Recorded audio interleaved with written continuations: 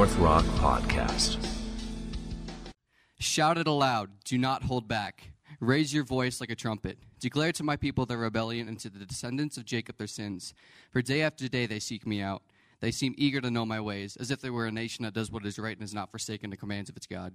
They ask me for just decisions and seem eager for God to come near them. We have fasted, they said, and you have not seen it. Why have we humbled ourselves and you have not noticed? Yet on the day of your fasting, you do as you please and exploit all of your workers. Your fasting ends in quarreling and strife and in striking each other with wicked fists. You cannot fast as you do today and expect your voice to be heard on high. Is this the kind of fast I have chosen? Only a day for people to humble themselves? Is it only for bowing one's head like a reed or for lying in sackcloth and ashes? Is that what you call a fast, a day acceptable to the Lord? Is not this the kind of fasting I have chosen, to loose the chains of injustice and untie the cords of the yoke, to set the oppressed free and break every yoke? Is it not to share your food with the hungry and to provide the poor wanderer with shelter? When you see the naked, to clothe them, and to not turn away from your own flesh and blood? Then your light will break forth like the dawn, and your healing will quickly appear. Then your righteousness will go before you, and the glory of the Lord will be your rear guard. Then you will call, and the Lord will answer. You will cry for help, and he will say, "Here I am." If you do away with the yoke of oppression and the pointing finger and malicious talk. And if you spend yourselves in behalf of the hungry and satisfy the needs of the oppressed, then your light will rise in the darkness, and your night will become like the noonday. The Lord will guide you always. He will satisfy your needs in a sun-scorched land, and will strengthen your frame. You will be like a well-watered garden, like a spring whose waters never fail. Your people will rebuild the ancient ruins and will raise up the age-old foundations. You will be called repairer of broken walls, restorer of streets with dwellings. And if you keep your feet from breaking the Sabbath and from doing as you please on my holy day, if you call the Sabbath a delight and the Lord's holy day honorable, and if you honor it by not going your own way and not doing as you please or speaking idle words, then you will find your joy in the Lord, and I will cause you to rise in triumph on the heights of the land and to feast on the inheritance of your father Jacob. The mouth of the Lord has spoken.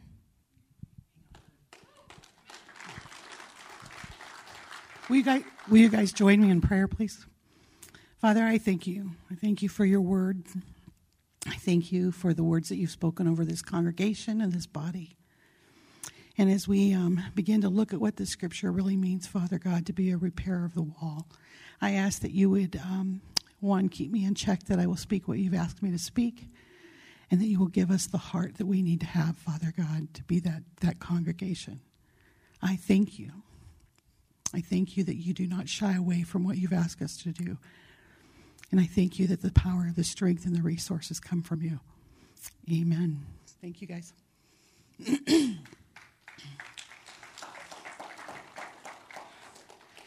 It's always nice to have a little support from the echoes. I knew I wanted that whole chapter to be read. We've been looking at it for the last 4 weeks. It's something that we as a staff have been reading over and over and discussing in our staff meetings and praying over. And I knew that if I just read it, we'd get lost. But it was nice to have them to come up and be able to read that one more time as we're beginning to end this season of Heart for the House. This has been a journey that, I always teach my students that God always allows you to minister out of your overflow. And so this is certainly something that God's been doing in my life in the last 4 or 5 months, where he's making me look at my foundations and he's making me look at my walls, and he's beginning to have me address them.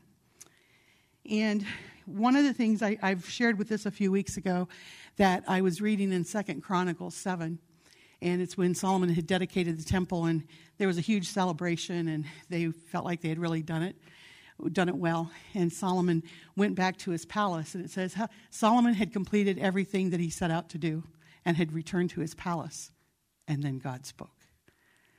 And I feel like that's kind of been a season for me where I had accomplished not everything I wanted to do, but I was happy with what I was accomplishing. And then I continue to read in that chapter, and we come to the verse that says, "If my people who are called by my name will humble themselves and pray." And I had been praying for North Rock. I'd been praying that we would see God in a new way and that we would rise up and that we would take over our community. Not take over our community, but you know what I mean, serve our community. And I hit that scripture and I'm like, God, I have prayed. I know that there are other people praying. I don't understand. What do you want? And he said, read it again, Debbie. And it said, humble themselves and pray. I said, I don't feel like I'm a prideful person. This isn't about me. I'm not asking you to bless my ministry. I'm not asking you to promote me. I'm asking you to meet the needs of the people. And he said, your pride is that you think you have the answers. You've been doing this so long, you think you know what I want. I was offering him a fast that he didn't ask for. That's humbling. And so I began to say, like, okay, what does that look like? Because obviously I don't know. I'm willing, but I don't know.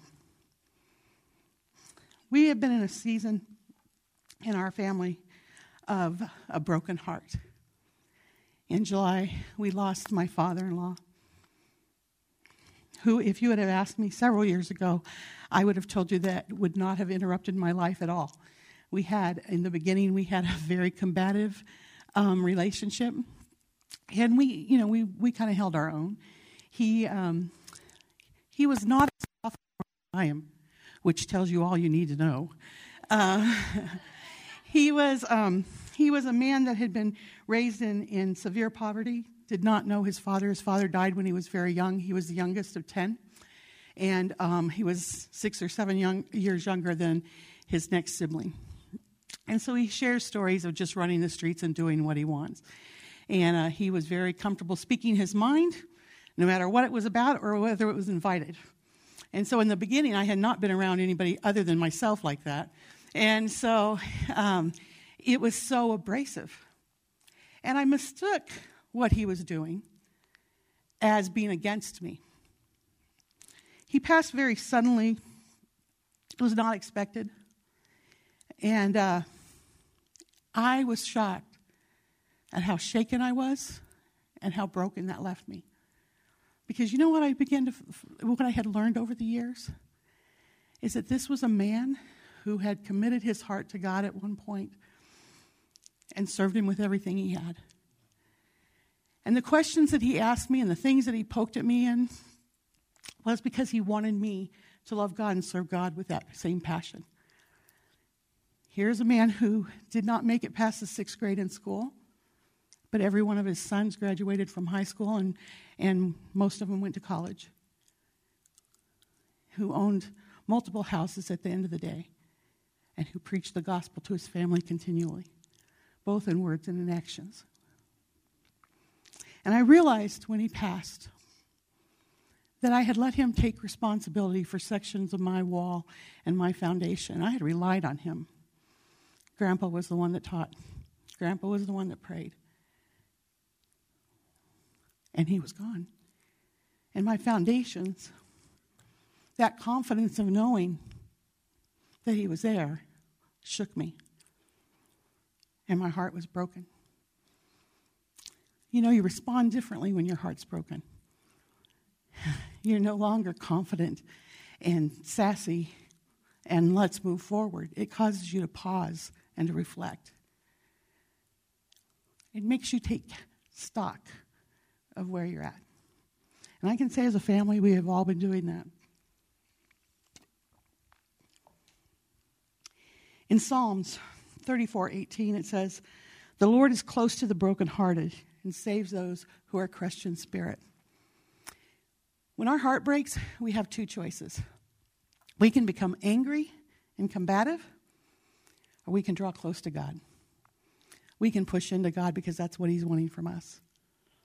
And he began to say to me, is like, let me break your heart. Let me break your heart. I'll be there. You're going to see me in a new way. I'm not done with you. You're going to see me in a new way. One of the scriptures that has been spoken over our church is that, do you not perceive that I'm doing a new thing? Well, you know what? If he's going to do a new thing, I have to make changes. I'm just saying. And so our hearts have to be broken. I look at Isaiah 58, and one of the verses that really gets me is that it says, your people will rebuild the ancient ruins and will raise up the age-old foundations. You will be called Repairer or Broken Walls. I'm going to give a real brief history of who I am and what I've done, not because I want any credit, because I want you to understand something. About 20 years ago, God laid on my heart South Thornton. Now, we live in the area, but everything we did was outside the area. I worked outside the area. We went to church outside the area. We shopped outside the area. I mean, we slept here. But everything was outside the area. And for some reason, he began to break my heart for this city. And it made absolutely no sense to me. To the point that I was driving one day to go to a church in Denver. That's where we attended church. And he said to me, where are you going? And I said, to church. And he said, where have I called you? And I'm like, South Thornton? He says, find a church. And so I did. And I realized how difficult it was.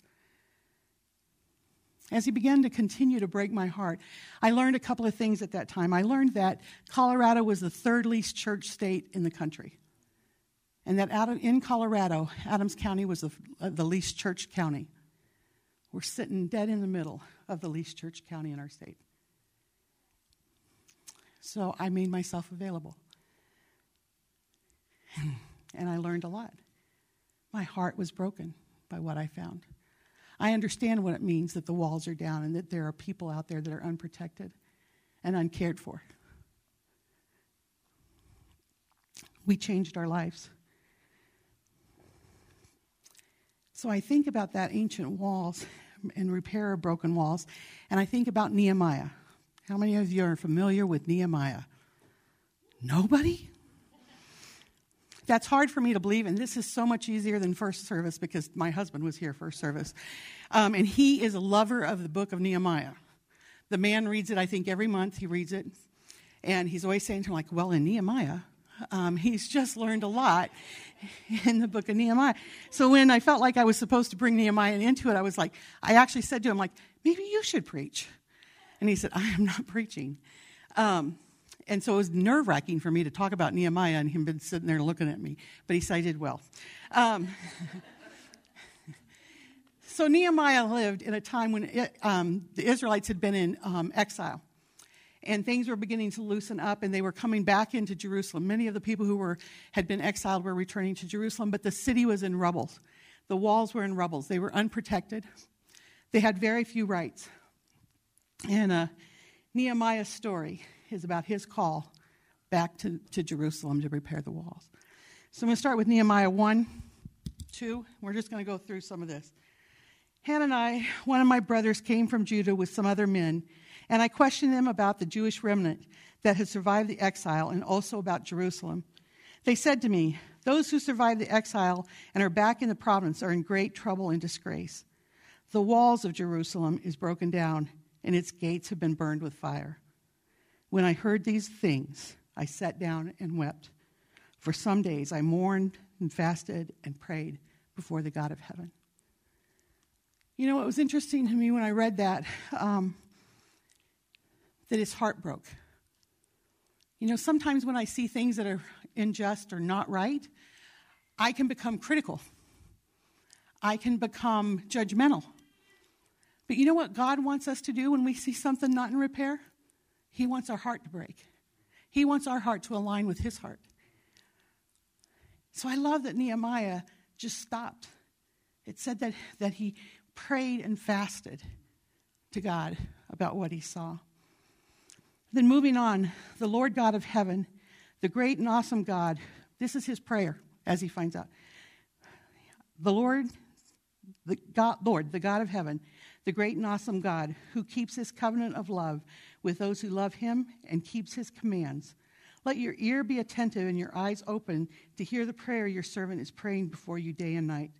For your servants, the people of Israel, I confess the sins we Israelites, including myself and my father's family, have committed against you. We have acted very wickedly toward you. We have not obeyed the commands, decrees, and laws you gave your servant Moses. 2 things. He acknowledged who God was. You know, sometimes when we're in the middle of a crisis and our world has been shaken, we just need to remember who God is. If we don't remember who God is, we start looking around, that is when we're in trouble. Because all we see is rubble. So he starts off and he's like, I'm going to remind myself of who you are. You are a God of love who keeps his covenants. That's what I know. I don't care what it looks like. You are a God of love who keeps your covenant. God didn't need to hear that. Nehemiah needed to hear that. But then the second thing he did was he looked at his own heart. And just like when God said to me, Debbie, you have pride, I had to look at my own heart and say, you know, I'm part of the problem here, God. You can't do a new thing when I'm wanting to do old work. Amen? And so he says, I confess for the people of Israel, for myself and my family. It's not all my responsibility, but I'm going to tell you that I know that we're not doing what we're supposed to be doing. And I know that we've left what you've asked us to do. That's some humility.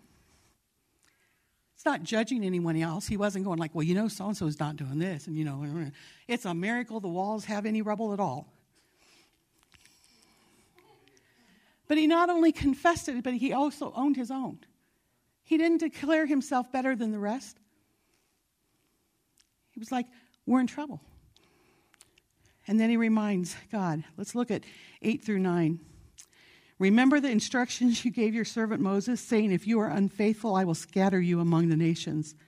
But if you return to me and obey my commands, then even if your exiled people are at the farthest horizon, I will gather them from there and bring them to the place I have chosen as a dwelling place for my name.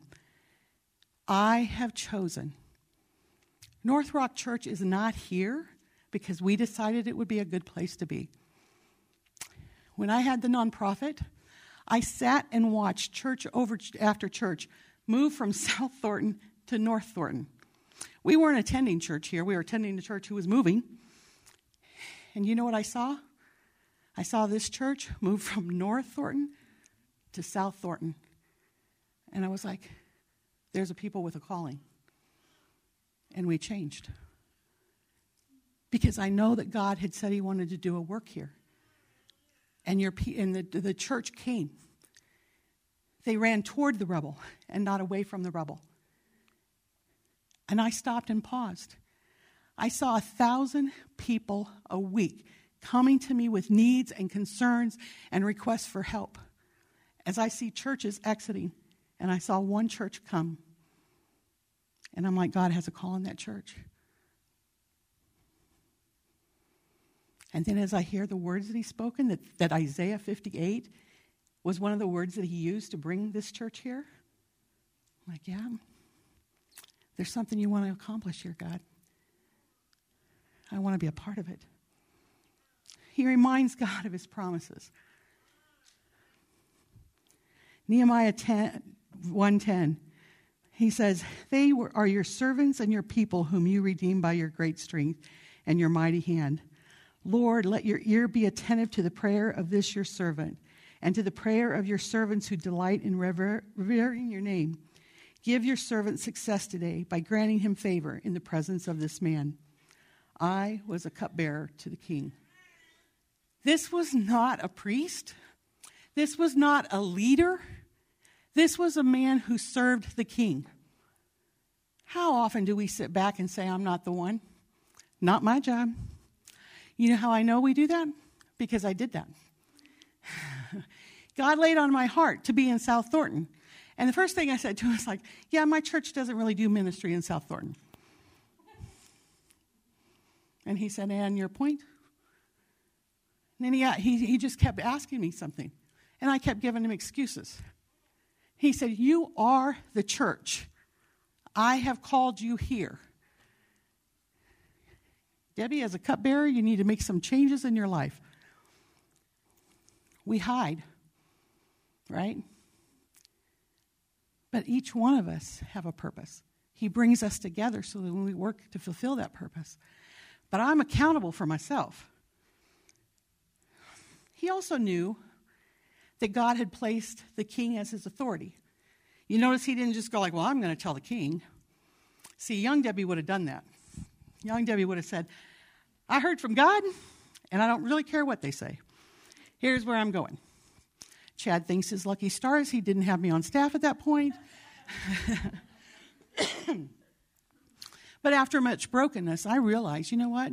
The people in authority over me submit to my God. And if he's asking me to do something, he's going to have them in line. It may not be the first time I ask him, but he'll do their heart. If it's really from God and the timing is right, he'll have their heart where it needs to be. I don't need to worry about that. Dennis, my husband, was an accountant, very much into, budgets and stuff.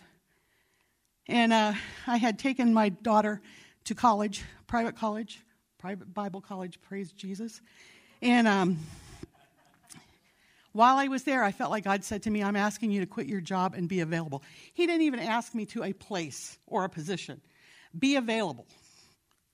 Hello? So Dennis, we're sitting getting Tiffany's car, looked at one last time before we leave her. And I said to Dennis, God's been dealing with me. He goes, yeah, really? Now. I said, I think I'm supposed to quit my job. Why? I'm supposed to be available. I thought this was my second out, right? My church didn't do it. My husband is not going to say yes. We're putting our first child in college. We got another one coming up pretty quick. You know what he said to me? And then picked me up off the ground afterwards. If God's asking you to do it, you better do it. I didn't even know what to say. But you know what? My authority is my authority. And when it's a green light, it's a green light. When it's a red light, God needs to deal and I'm not involved. He knew that he had to go to the king. So he asked God to give him favor. He approached the king with respect for his position and with humility. So he approaches the king, and it says, Nehemiah says, I was very much afraid, but I said to the king, may the king live forever. Why should my face... So the king asked Nehemiah, let me back up a minute, sorry guys. So the king said to Nehemiah, why do you look so sad today? I love that. Because I always say there's two types of people. There's a type of person who always looks sad, so you just quit asking. Amen? That person that always... And you just go oh, okay.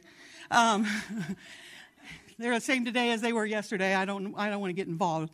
I'm not talking about being in heavy trials, but there's people who just, everything's drama. Nehemiah was not that kind of a man. He had character. He knew what it was like to, he honored his authority. He evidently showed up ready for work and did a good job. He was in a well-trusted position. So when he shows up and his countenance has changed, the king recognizes it. And Nehemiah says, I was very much afraid, but I answered the king, may the king live forever. Why should my face not look sad when the city where my ancestors are buried lies in ruin and its gates have been destroyed by fire? I want you to notice something. He was pointing back to his foundation. He's like, I'm in distress because I know the foundations that God put in place for me have been shaken. He did not go into we were attacked over and over again, and then y'all plundered us, and then you sent us into exile, and it's just hard getting back on our feet after everybody's done. Hello? We laugh, but we all know we do it, right? But he says no. You know what? Something God is wanting to get accomplished is not getting accomplished, and that's breaking my heart. That's why I'm sad. When we allow ourselves to do the other, we become self-righteous, which is just ugly on anybody. The king said to me, what is it you want? Then I prayed to the God of heaven, and I answered the king. Stops and prays. See, we need to stop and pray after we prayed. Sometimes we go I've been praying, I knew what to say. I like that he paused and said, okay, God, Let me speak what you want me to speak. Don't let me. So he prays. And I answered the king, if it pleases me, and if your servant has found favor in his sight, let him send me to the city in Judah where my ancestors are buried so that I can rebuild it.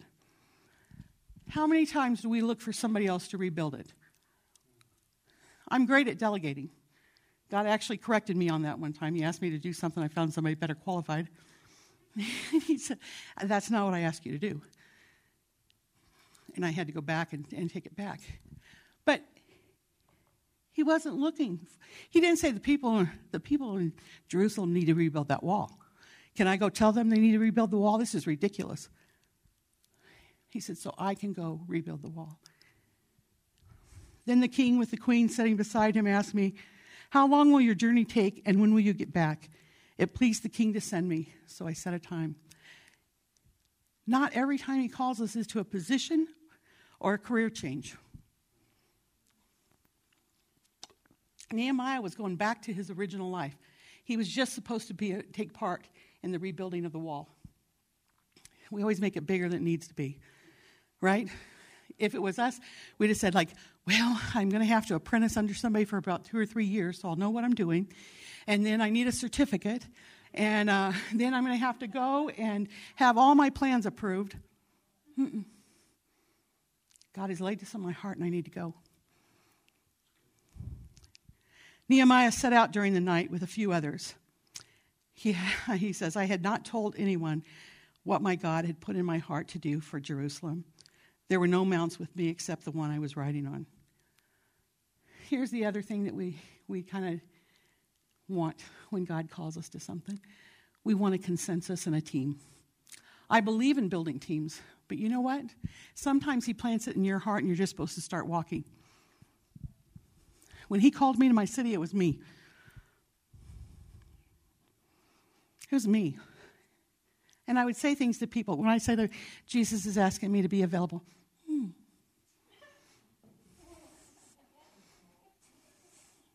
My Christian friends,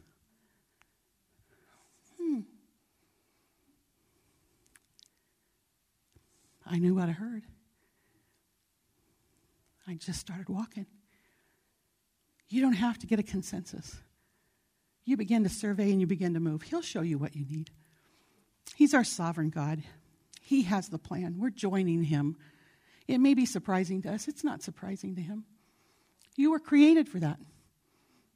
He's been equipping you since the day you were born. If he tells you to move, he's already made provision. Then I said to them, so after he surveys the wall, he comes back. This is when he says to the people, I love how honest he is. You see the trouble we are in. Jerusalem lies in ruins, and its gates have been burned with fire. Come, let us rebuild the wall of Jerusalem, and we will no longer be in disgrace. I also told them about the gracious hand of my God on me and what the king had said to me. They replied, let us start rebuilding. So they began the good work.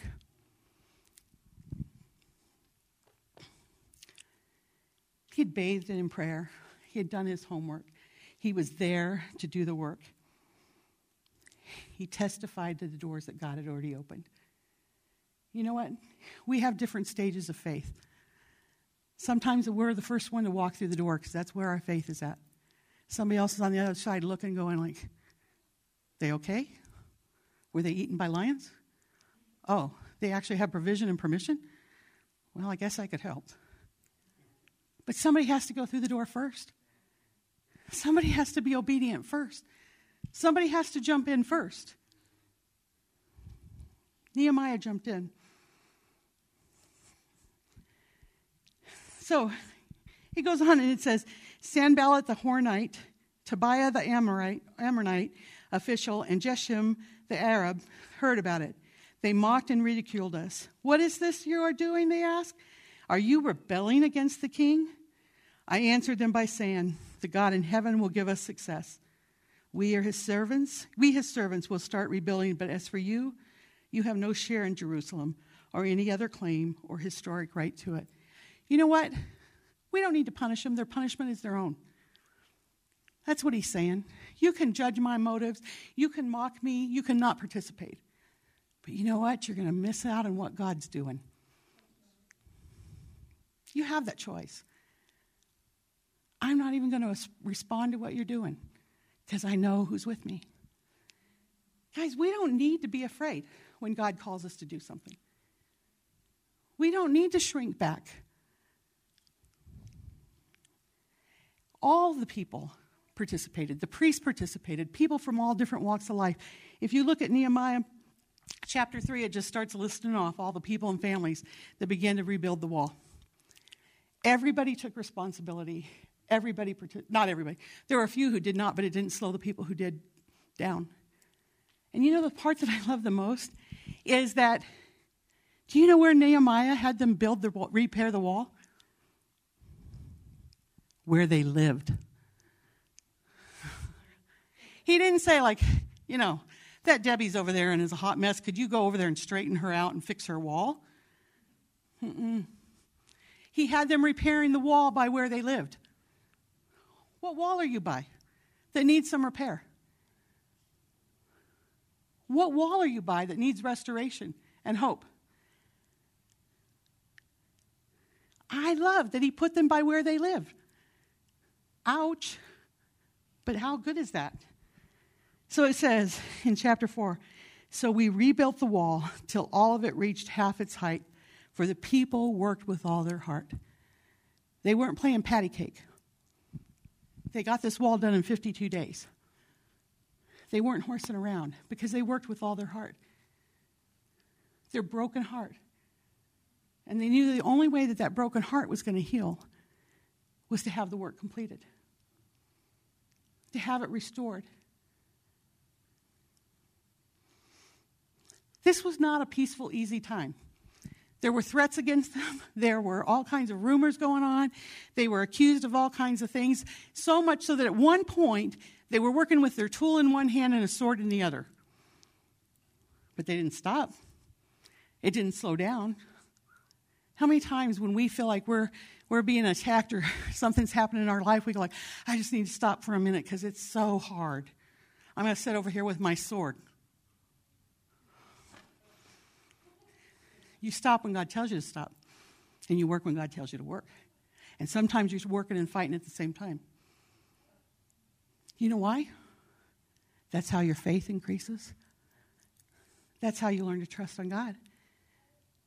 You don't trust in God from reading and sitting. Later, there were people who were taking advantage of them, and there was conflict among the people. Are we all not shocked at that? There was conflict amongst the people, and Nehemiah had to go straighten it out and call people to task and to operate in a righteous way. You know what? When you're building the wall, you're being discipled. When you're building the wall, your heart's getting fixed. Your issues are coming to light. He's doing a new work in you. Nehemiah 6. So the wall was completed on the 25th of Elul in 52 days. Listen to this. When all our enemies heard about this, all the surrounding nations were afraid and lost their confidence because they realized that this work had been done with the help of our God. We can't do it alone, guys. It is because of God. You see, it starts. The work on the wall. I can't tell you what we need to do next. But it starts with our heart. We have to ask God to break our heart, to align our hearts with Him so that His priorities overcome our priorities. We can either damage our walls by being critical and judgmental and looking for somebody else to do it, or we can be a repairer of our own wall, which will strengthen all of our walls. We have to see ourselves as a church that believes we are not here to fellowship with one another and love one another. Thank God that's part of it. I'm so thankful for that. But it's not our sole purpose. That there is a specific purpose for this church. There was a call from this church from the beginning to reach the lost, to gather people, to help them grow, and to go. That's what we're a part of. And in different seasons, it's going to look differently. And we have to all adjust and say that's okay.